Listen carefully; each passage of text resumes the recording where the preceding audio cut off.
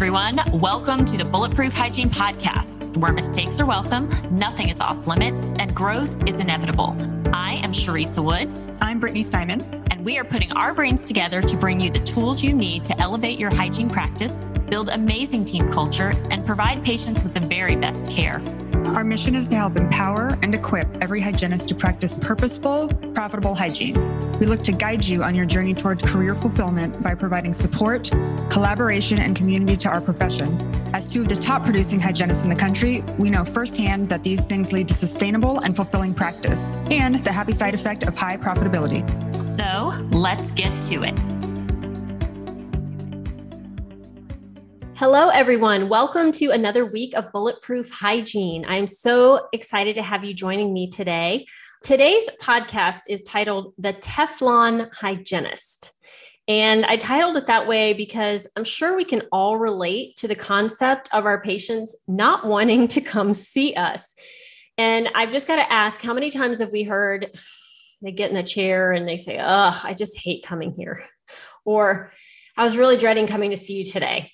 Or, "I'd rather have a baby than have my teeth cleaned." I don't know how many of you have heard this. I feel like if you've been in the profession at least a year or two, you've probably already heard this several times. And the catalyst for me was a few weeks ago, I had a patient who we were doing full mouth scaling and root planing on, and we had done half of her mouth. And, she took a restroom break and just got her, resituated. And I walked out to get something. And when I walked back in the room, she literally said, "Oh, I was kind of hoping you weren't coming back." And I thought, oh my gosh, like what other profession deals with this? And I mean, I'm sure that there are several of the medical establishments that probably hear this, but like you don't ever hear somebody at the grocery store looking at the checkout girl saying, "I really hate coming here. It's the worst." Or at Home Depot saying, "I just can't stand having to buy this stuff. Like I hate being here." So I kind of that was a catalyst to me thinking that we are in this very unique space, especially of being a profession that really wants to take care of people and wants to do the best for them, that sometimes it's really hard to hear people being super negative and not really open to what we have for them. And, I feel like being a hygienist is hard enough on its own with obviously the time parameters we have, trying to accomplish the laundry list of tasks and assessments, keeping our environment clean and sterile, communicating with our team, sharing bad news, waiting for exams, and just making it all work. We're all very familiar with all the things. But when we add on the bonus of patients telling us they don't like us or like coming to see us, we can really start to get a complex. So I just wanted to take a deep dive this week into how we overcome the lack of love, the negative vibes, the sometimes outright hostility, and become Teflon hygienists, or what we like to call around here, the bulletproof hygienists. And we've really got to embrace this to fulfill our roles well. And I think our first step in these situations has got to be staying rooted in our why. This is what I call self-insulation. Why we got into this profession in the first place and why we keep getting out of bed in the morning to keep doing it. And honestly, for most of us, and I've talked to countless hygienists throughout the years, I believe the why stems for a lot of us from caring for others, wanting to take care of them, improving their quality of life, helping to bring health and healing, getting to connect with others and help guide them to wellness. And I've said before, and I believe it with all that I am, getting to be a hygienist is a gift and a privilege. And what we do for others is life-changing, life-giving, and in some cases, life-saving. So we cannot take our roles lightly.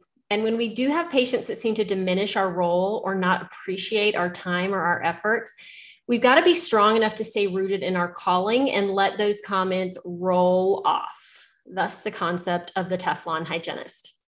So once we've kind of really made sure that we're rooted in our why, and if you're not, I'm going to encourage you to visit that, think back through, write it down. What got you into this? What do you love about this? When everything is going well, like what keeps you doing it? That's important to focus on. The second step to coating ourselves in emotional Teflon is to remember that everyone has a story, a past, some baggage, if you will.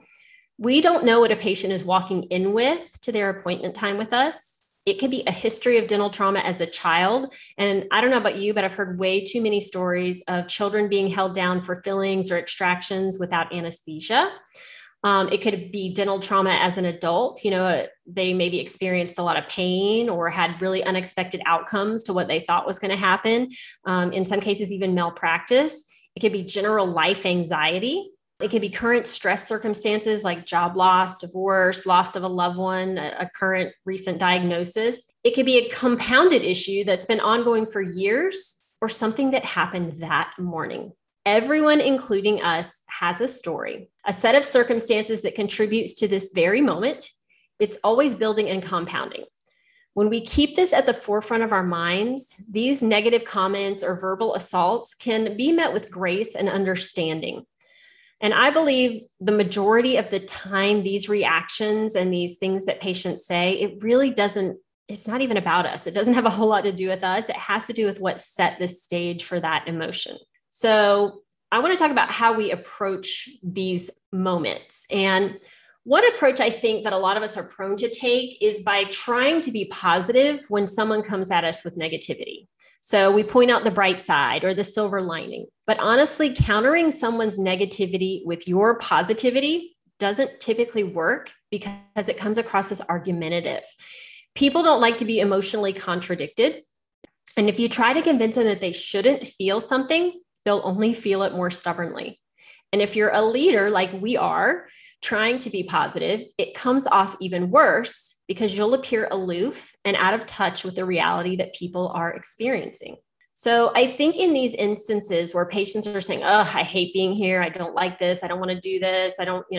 I hate coming to see you. I think these instances can and should be met with getting curious and empathetic about what our patients have or may be currently going through. And it can look like a simple check-in or acknowledgement of the circumstances. So for example, if I have a new patient that comes in, they say, oh, I really hate coming to the dentist. I may say something like, oh no, I'm really sorry to hear that. Can you share what's created that feeling for you? And let them kind of talk about their past and their history. And, as they're talking about that, your body language is nodding with them. You're listening, you're empathetic, you're tilting your head, to show that, hey, I'm listening to you. I am feeling this with you. You followed up with, hey, I'm really sorry that you went through that experience. Thank you for being vulnerable and sharing that. I can absolutely understand why you feel that way. And I really want you to feel as comfortable as possible while you're here. So I want to make sure you have the freedom to communicate with me. So know that if I'm saying or doing something that isn't working for you, you put your hands up. We will figure out a different way. My goal today is to help you be comfortable and you get to run the show. You are in control.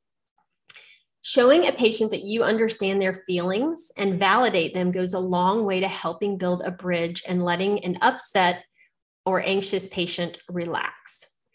It's important that we don't get defensive or meet the resistance with more resistance.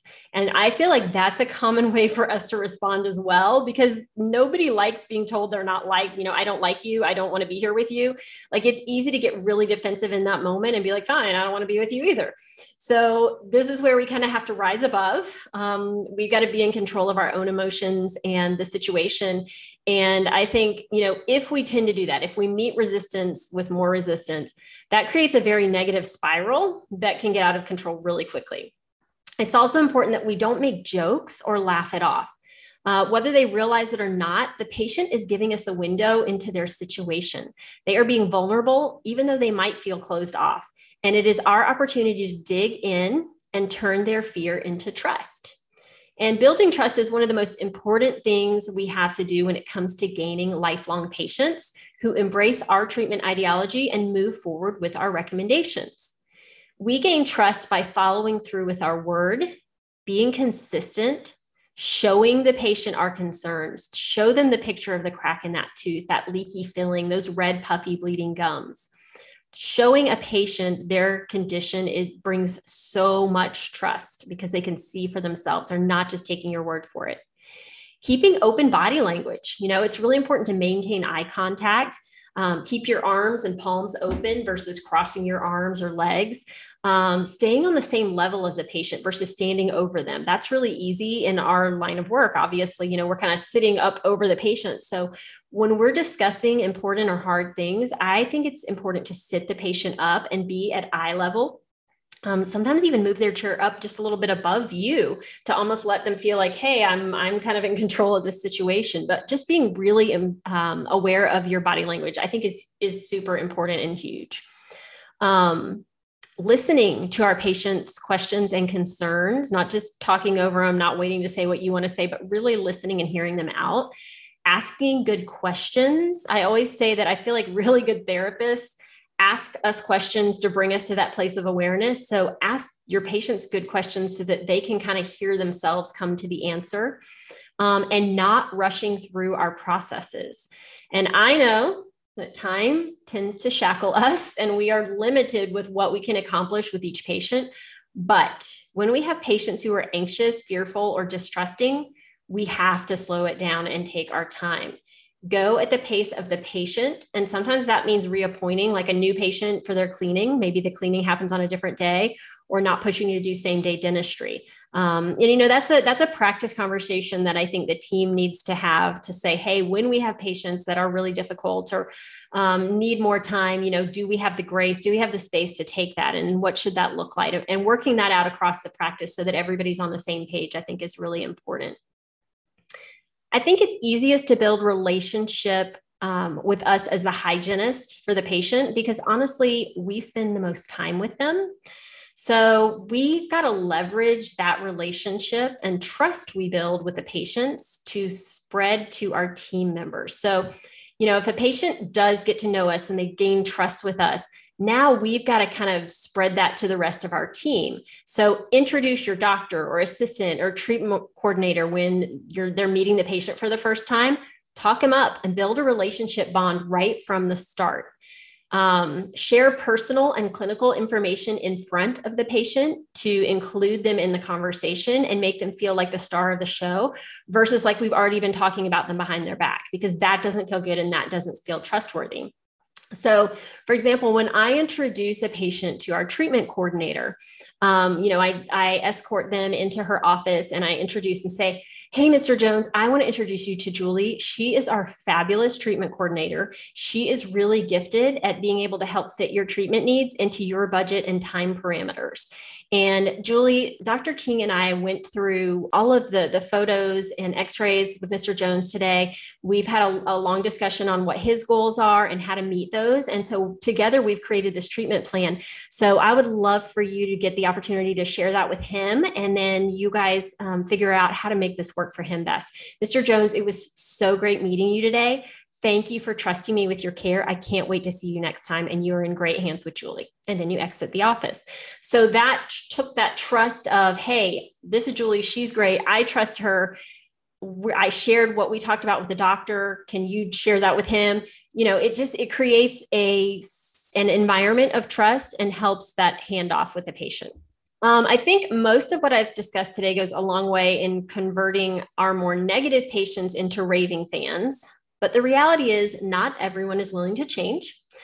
Honestly, I still have those patients that are grumpy, grumpy every time, but they come consistently. And that actually says a lot in itself, that they do deem us trustworthy.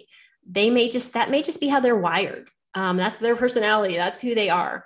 But hear me say too, that I'm not advocating for patients that are chronically rude, dismissive, or non-compliant.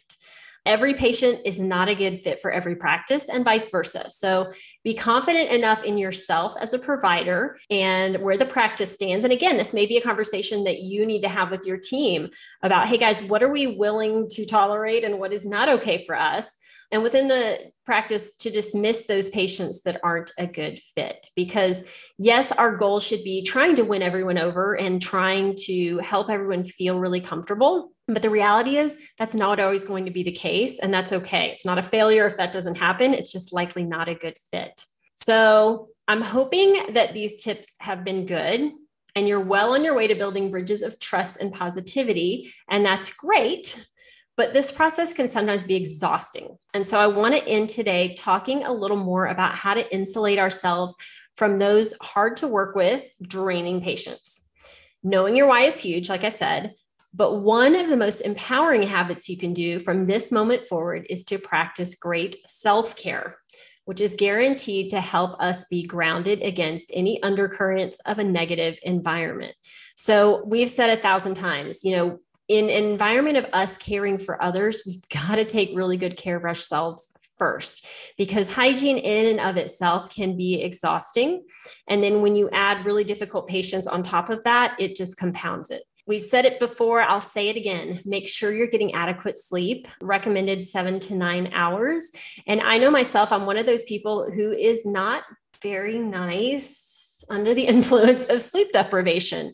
So being rested is really important, because if I'm already cranky, if I've had a bad morning, if I didn't get a good night's sleep, I'm going to be much less tolerant of patients not being kind to me. Good nutrition is key. And not just from the aspect of, you have a full belly, so you're not hangry. More about what you're eating, because a meal plan rich with whole grains, fruits, and vegetables is not only known to prime your metabolism, but also your thought process. Practicing healthy nutrition can protect us from brain fog, irritability, loss of focus, and mental distraction, thus enabling us to communicate with clarity and think one step ahead. It's also recommended to move your body regularly for good circulation and to promote relaxation and stress reduction. And then also do something that you love every day, even if it's small. Reading, cup of coffee with a friend, spending time with loved ones, watching a show or a movie that you love, doing a hobby, watching sunset, having a glass of wine, something that makes you feel relaxed and fulfilled. From someone who can easily be a workaholic, it's important to maintain balance and live a life that is exciting, fulfilling, and yours. So I know this was a short one this week, but I really just wanted to speak to it because I feel like this is such a commonality. And I want to encourage you to go forward as a bulletproof Teflon hygienist. Do what's right with confidence and empathy. Put yourself in your patient's shoes. Communicate clearly. Educate well. Show them what you are concerned about and help them trust you and your team. Have a great week, everybody. And if you haven't already, come join us on our Mighty Network. It is a free app that you download. Search Bulletproof Hygiene once you're there and come join our community. And please hop in. I see we have so many new people joining, but I don't see a lot of comments. So hop in, ask your questions, share what you're doing. What do you do? What do you say to these patients that are really struggling and have had bad experiences in the past and may not love coming to see you? How have you won them over? Please come share it with us. I look forward to seeing you all there and seeing you again next week. Everybody have a good one. Bye-bye. Thanks for joining us for this episode of the Bulletproof Hygiene Podcast. We hope you've had as much fun as we have. Don't forget to click subscribe for a lot more where this came from. We appreciate your support and promise to keep the hygiene gems coming. Keep track of upcoming Bulletproof Hygiene events by visiting bulletproofhygiene.com or download the Mighty Networks app and search Bulletproof Hygiene to stay connected. We want to hear from you.